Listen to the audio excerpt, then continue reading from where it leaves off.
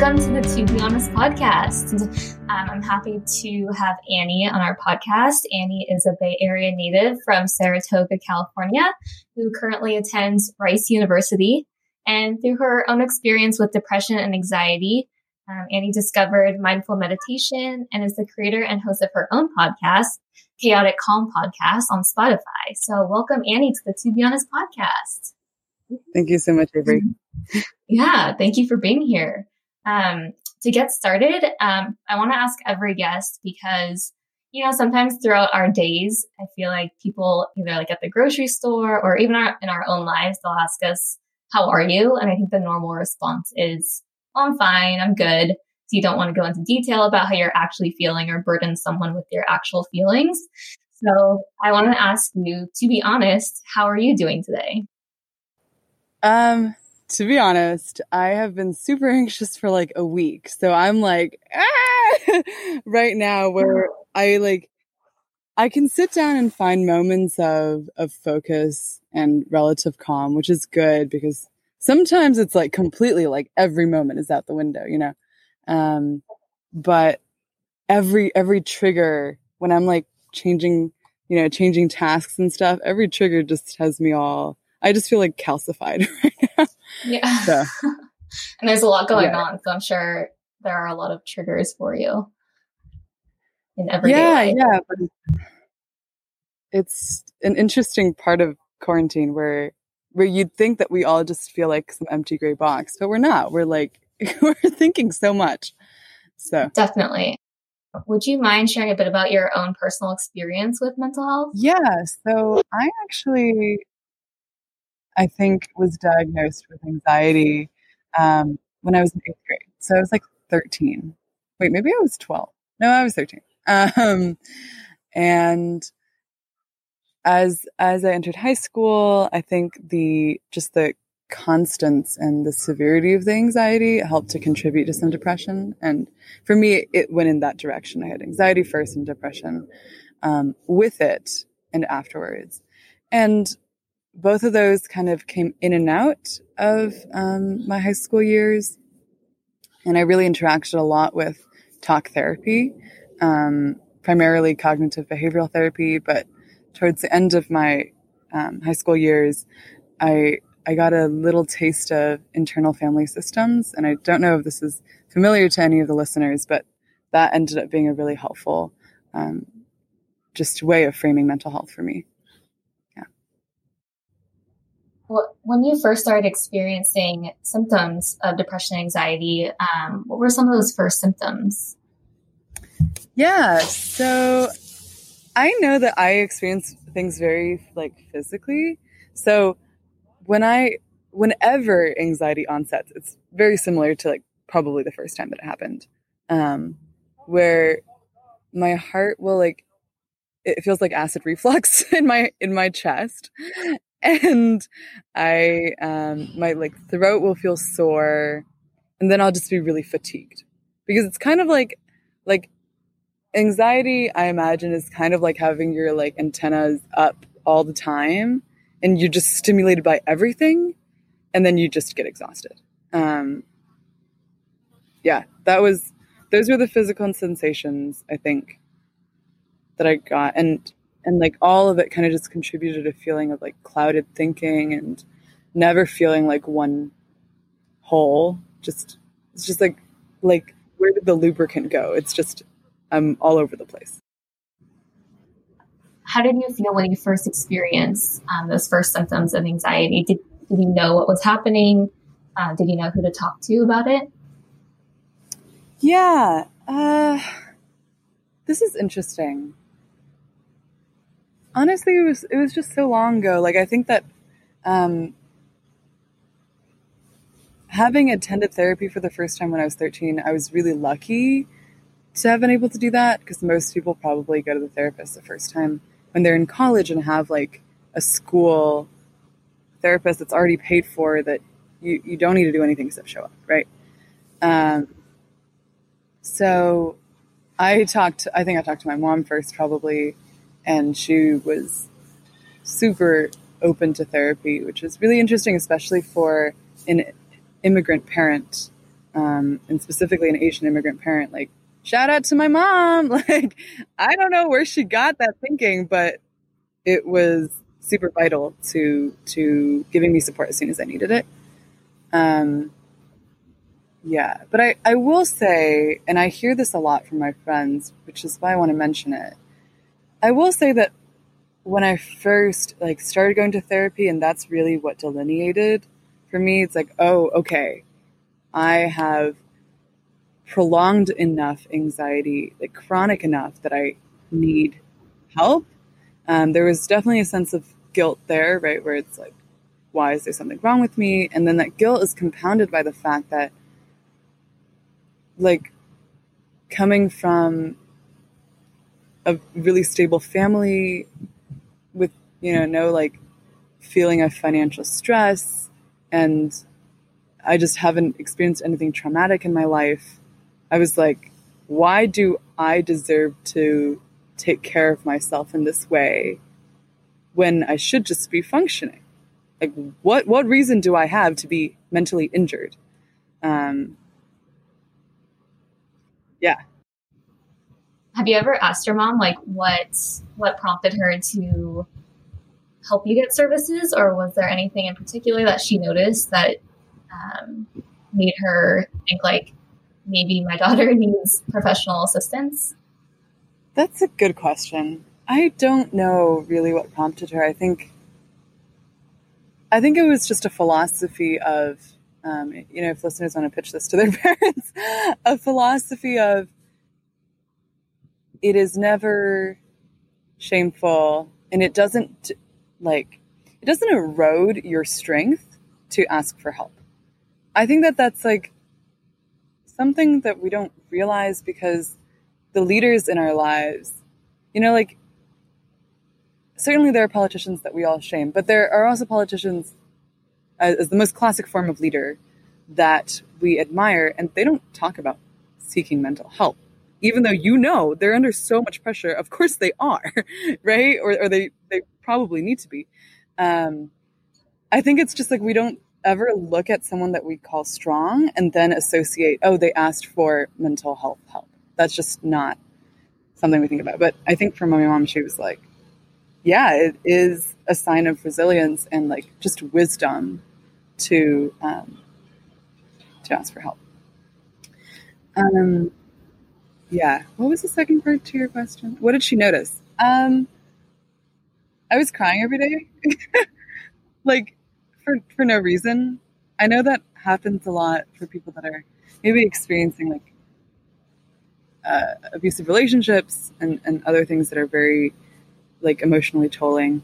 But for me, that was a symptom of just chronic anxiety. So at what age did you receive your diagnosis? I think I was probably 13. Okay.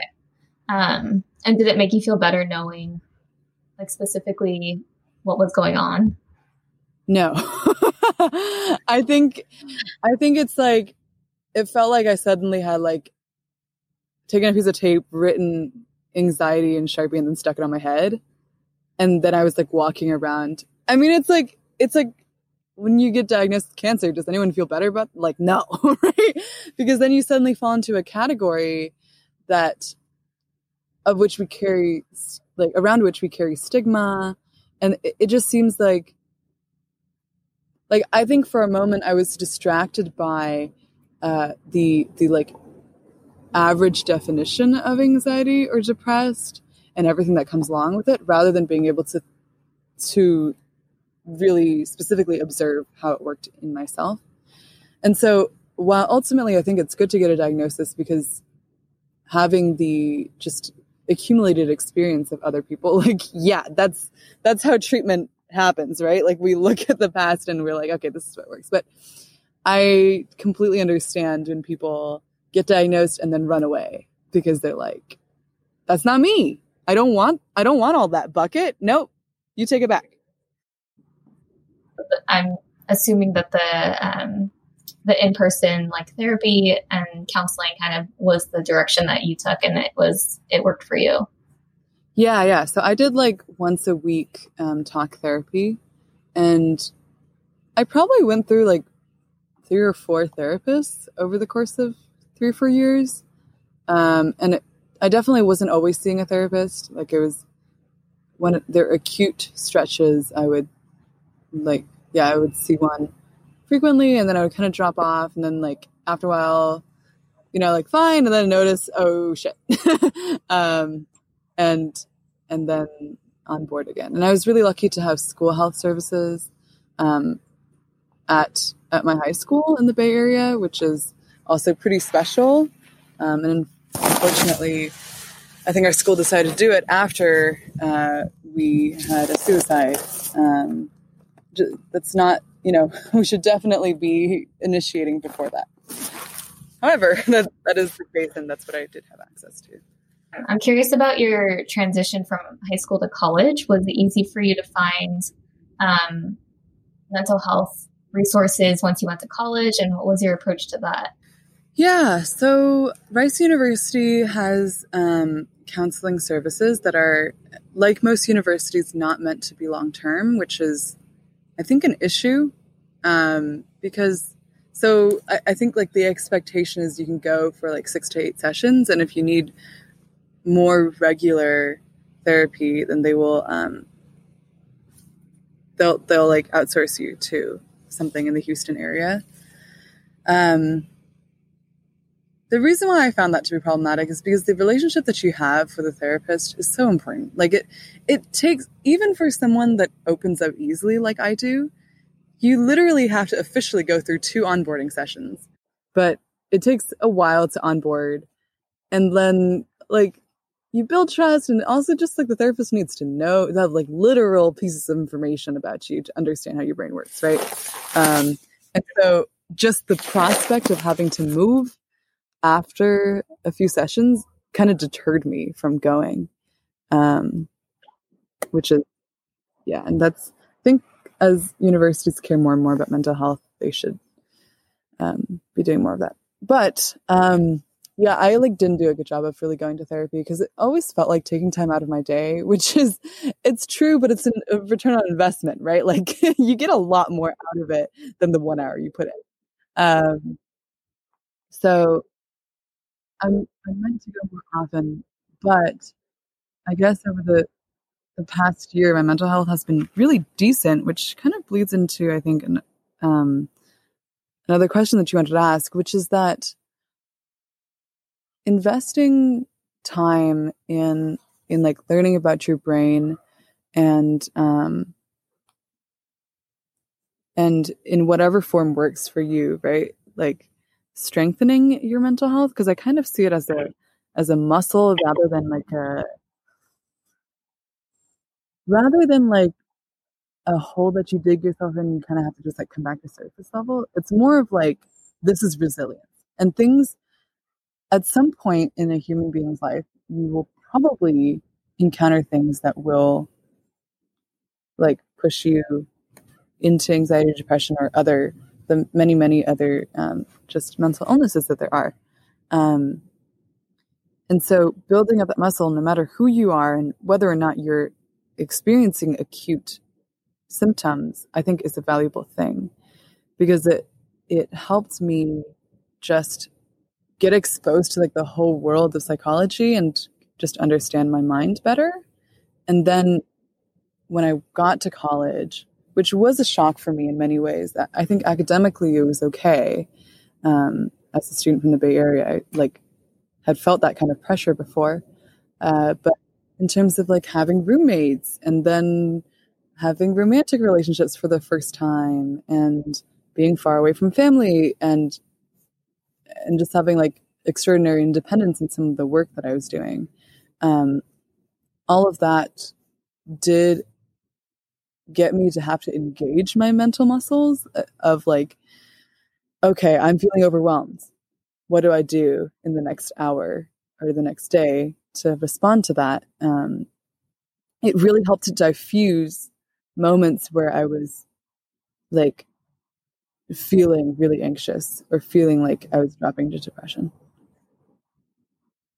Yeah, I really like that you said you touched on resilience. And I think that's so important, especially growing up. I know, like, I wish I had learned coping skills or, like, know my triggers early on. So when you do experience those moments, you are prepared. You can kind of prevent things from getting worse, or you can reach out to someone and ask for help when you need it before, things get worse. So I think that's really important. Let's talk about your podcast a little bit. Can you tell us a bit about the Chaotic Calm podcast? Yeah. So basically what it is short weekly episodes. I try to keep it like under 8 minutes. Actual real tidbit I record, it's like so long I got to cut it down to 8 minutes. That's usually what happens. But short, accessible. You do not need to come in with any knowledge of traditional meditation techniques or of mindfulness itself. And as someone that has like never led mindfulness meditation and never really been trained in a long program for it, I kind of think of it as, okay, this is me with my experiences with mindfulness and with certain talk therapy like techniques, and then exploring together how those things apply to the challenges that we experience as students. And the reason why I created it actually was just that I went on Spotify, I searched college student meditation, and there was nothing. And I was like, what? Because like the young adult like age is a time that's just ridiculously filled with change, and change is difficult, and change requires growth, and growth doesn't taste good a lot of the time. And so I was like, okay, clearly there are specific issues that are less relevant for older adults that are relevant for us, so that other meditation podcasts that are focused for, for moms and for just older adults don't address these things. And so I, in every episode, address a specific topic, whether it be like living through the climate crisis, or being a young person during the elections, or an upcoming episode is going to be about just like rejections from college and from internships and jobs. Those are things that I think are really ingrained in the challenges that we face as young people. Yeah, definitely. I think it's awesome that you kind of are filling that gap, that you saw that something didn't exist and you created it on your own. Did you know much about, I know you kind of said like you had never led mindful meditation before, but had you had experience practicing it before? Yeah. So I first got exposed to mindfulness in my freshman year of high school, when one of our special education teachers, actually, she would just lead, I think, every other day in my English class, like a 5-minute mindfulness breathing thing. And I was just shocked. Like I talk about talk therapy as an investment. Mindfulness is like a whole other level. Like you spend 5 minutes and then you're like, where has my mind been in the past 5 days? Because it's It's so, you kind of like, for me, I always feel like before the mindfulness, I'm going down this tunnel. I'm like, I know I need to do this. I know I need to work on this. I know I'm struggling with this. And then the meditation kind of just makes you like lie back and like look up at the sky, and you're like, oh my God, I'm so much bigger than that. And the world is so much bigger than that. And I can just like, I don't have to keep chugging. I can kind of just sit for a second. So it's shocking. And I was like, just amazed at how powerful breathing could be. Like, whoever came up with, lung breathing, good for you. Like, good job. Cause it's great. It's a great process. And so after that, I just continued to like interact with it, listen to other people's meditation podcasts when I needed to. And then my senior year, I actually did like a short course with her on mindfulness and gratitude meditation, but it was short and it was like very focused. So yeah, that's where most of my experience comes from. And also do say that being a dancer and, in class, what happens in dance is your teacher says, feel the muscle on the right side of your foot and point it for me. And it's like, oh, okay. Well, did not know that was there, but now I do.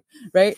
And I think that being just for the past 10 years of my life, having to be very conscious about my body, not in terms of am I skinny or not, but like in terms of my muscular makeup and positioning and everything feeds into the concept of mindfulness as a observational practice.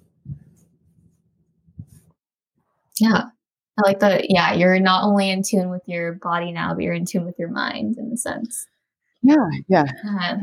So how often do you practice mindful meditation now? Is it an everyday thing for you, or how often do you do it? That's really funny. And this is funny for, I think, listeners of my podcast to hear, which is that I don't. I think that it would be really good for me to practice it every day, but it's more like a few times a week. And I generally do it either, okay, when I'm really stressed and I'm down in the deep, I'll do it then. And then there'll also be moments where I'm feeling free and feeling like I have, extra time, extra mental space or whatever. I'll be okay, time to invest a little bit, and I'll put it in a little pocket. And so it's just it's on the two extremes. I do it when I'm really good and when I'm really bad. That makes sense though. Yeah. When you have time, you're doing it. When you feel the most stress, yeah, you want to take part in it. So that totally makes sense. I personally have I've done a small meditation, workshop at work. We had someone come and do breathing exercises, but it was maybe half an hour, but I almost fell asleep while practicing because I was just so calm. And I was wow, I did not realize how, like you said, how powerful it can really be to just take a few minutes out of your day to just focus on almost nothing. You just kind of let your mind go free. And it's so beneficial for your mental health. Yeah. Yeah, we're lucky that you don't need to invest too much in it. It just really gives back. Yeah, definitely. So are there other things that helped you heal on your recovery journey? Okay. For me, the main experience of anxiety and depression is just really loud and really unrestricted thoughts. Not unrestricted in the sense that they would go everywhere, but just the same thing hitting again and again and again. And so having scheduled prolonged exercise, which is normal for high school students, I feel because a lot of people are engaged in some kind of school sport or club sport. But in college, I chose to, in the first year, just dedicate myself to the dance team, or not dedicate all my time, but make sure that I go, right? Part of the reason why meditation is helpful is because you're asked not to think about anything, which is counterintuitive because you're wait, I need to think about the issue to get out of it. But I just, sometimes I feel you have to do something else to completely just imagine the Hamilton stage, right? It's just rotating. It turns your perspective and it shifts certain pieces of furniture in your head. And then you're oh, okay. Well, now the problem isn't as rooted and difficult to kind of dissipate. Yeah. Yeah.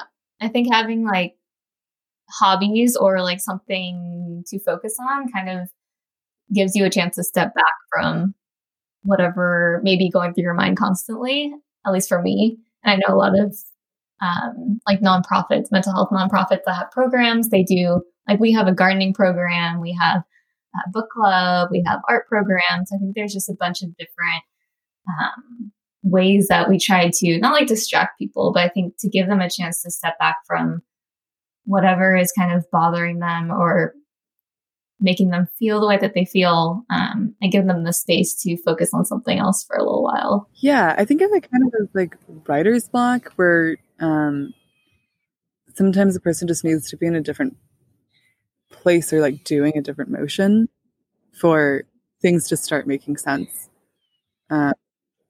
Yeah, it's just like switching seats in a room, right? And you're like, oh, okay, I can see it.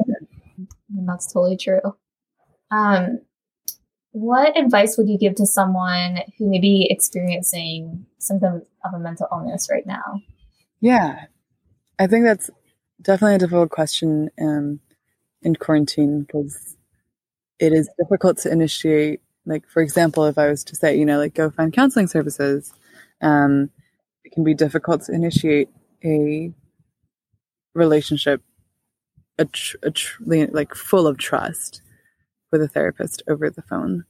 And I also wanted to say, like, find a mental health buddy, find a friend that you can speak honestly about these things with, and that has also experienced something similar, so that they have a clearer view of what it is that you may need. But that can also be really difficult because we're all afraid to burden people. I think most of us are. And it can definitely be difficult on the other side to be a bastion of support, right? But I think that like a combination of like searching for actual like physical human help. So that's through some kind of therapy services, or like group therapy, or also finding a friend. And I would say, I think that there are more and more like podcasts and online resources like those coming out that really discuss this kind of stuff. And I was really happy to hear a few people from Rice that were listening to my podcast that also that didn't know me very well, people would say like, oh, it feels like talking to a friend about mental health. It somehow like you've made it feel so familiar and so casual already. And I think that is true for some podcasts out there that just feel like very, very casual and very open and able to discuss mental health in just like a kind of a rational and like normal way, which is not what most of us have, because most of us need to like either come crying or like in a state of like having convinced ourselves like it's okay that I'm feeling this, it's okay, and then like finally show up, rather than like, oh, this is like normal breakfast table conversation. Yeah, I think that's so important to normalize that conversation, because this is kind of a, maybe like a cliche thing to say, but like what is different from a mental health issue from a physical health issue? Like it's still part of your body that, needs attention. So why is it so stigmatized, and how can we kind of reduce that stigma around it? I did want to say, I think I was thinking about this, and like specifically depression can feel very, very, I think both anxiety and depression for me were pretty crippling. But depression especially genuinely feels like an illness because it is so encompassing, and like you wake up and you feel good. You look at the sun, you feel good for 2 seconds, and you're like, oh wait, I'm here. And this is how I'm feeling. But I think a mindset shift occurred for me when I went to college and realized how many people do live with mental illness, and yet are still people that I respect. And like, of course I respected the people at my high school, but when you go to Rice, like you come in actually a little intimidated, because it's like, what, the 16th best school in the nation or whatever. And like, everyone got a 4.8 GPA and everyone was valedictorian and everyone gave, whatever, gave the grad speech. And so you show up and you're like, well, everyone must be perfect. And then you're like, oh wait, a third of students go through our mental counseling services. And for sure, there are other students that want to and probably could benefit from it, but have not gone, right? Like me, like I went once and I was like, okay. And so I think there's a realization that, like a physical illness, which we oftentimes, I think, have in this country gone to the point of destigmatizing most physical illnesses, to the point where we can like say, I expect that I can work around it. I expect that I can still feel like a valued person in society or to myself in spite of this. This just exists. I didn't choose it, but I will find a workaround. And whereas mental illness feels like something that you need to like shove off the face of the continent, you know, and like go drop into the ocean, please. I think what it actually is like, especially, I don't know, I think especially for me as someone that had it at such a young age, and I feel like I will experience depression, anxiety, and perhaps other mental illnesses in my life in the future. Like looking forward, I think a way to make me feel less concerned about it, and also I think what is accurate in the way that we interact with it, is to view it like a physical illness, right? Like as something that I live with rather than I solve. Like I live with it. I know how to work with it, work around it, and I don't try to eliminate it. Yeah, I don't think we should be looking at it as like, we need to get rid of it. Because it's not something that defines us, but it is still something that is part of us, that we do have to, you know, find solutions for, but it doesn't mean that's going to go away forever. So I think that's super, super important. So thanks for touching on that. Is there something maybe positive that you found from having a mental illness? Yeah. So I think it's just it's made my mind healthier than my friends that have not experienced it, to be honest. Like I just have information and like awareness and experience around certain parts, certain like processes that my thoughts will go through, and like just like knowledge of the landscape in a way that I don't feel like a foreigner to my mind. I would like to say, and I don't know if this is an accurate metaphor and does it justice, but I think about like Indigenous people's connection to the land and how the Western climate movement has more and more been like, oh, wait, we need to pay attention to these things that we called like just magical thinking and like irrational or whatever for so long, and realize, oh, because people that have been here, that have spent time observing rather than like ignoring and just moving forward, have so much more knowledge and just like comprehensive understanding of how things work, and can recognize signals, and also know the solutions. Like that kind of familiarity with my mind is helpful in all kinds of things. Like when I realize I have a personal goal for growth, for like as a leader or whatever, having worked with my mind in other ways translates to this. Let's talk about the future, because, you know, like we've said, your mental illness does not define you. So I want to know more about you and like what you're excited for in the future. Yeah. So I am planning to be remote for the entire year. And I'm considering doing the Pacific Crest Trail backpacking, which is like really scary because it's so long. I'm just like, everything could happen. And I'm definitely not coming out of that unscathed. And I'm like, what is going to scathe me? Like, I need to know. So that's going to be cool. And like, part of me is like afraid that like, whether I do it alone or with like a few friends, it'll be an isolating experience, which is like really scary for, I think for someone that like does experience mental illness and also like is very extroverted, like both those factors kind of freak me out.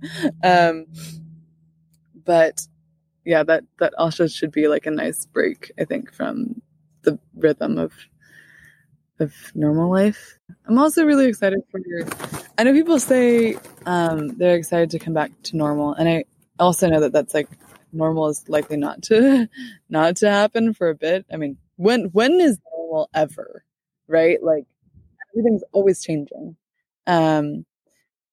But I am definitely excited to like hug a human being besides my sister. Like that'll be great. It'll be amazing. Cannot wait. Well, is there anything else you wanted to share on the podcast before we wrap things up? I was just gonna say, if you're looking out for the Chaotic Com podcast, that's what it's called on Spotify, and I also have an Instagram for it where I post updates, and it's just at Chaotic Com podcast. Awesome. Well, thank you so much, Annie. I really appreciate you taking the time to be on the podcast, and hopefully we can stay in touch through Instagram. I want to hear all about your mindful meditation podcast. So yeah, hopefully we can talk again soon. Thank you so much, Avery. Thank you. Bye. Bye. If you were able to join us for the whole episode, thank you so much for listening. We are so grateful to have you and hope you choose to keep listening as we continue to share stories from youth and young adults in Santa Clara County. If you would like to learn more about To Be Honest and our podcast, please visit tobehonest.today. Our website has everything from mental health education to an online screening tool, resources, and so much more.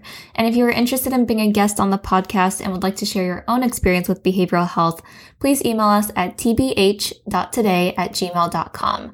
We also have all of this information in the show notes, so we hope to talk to you soon. Bye.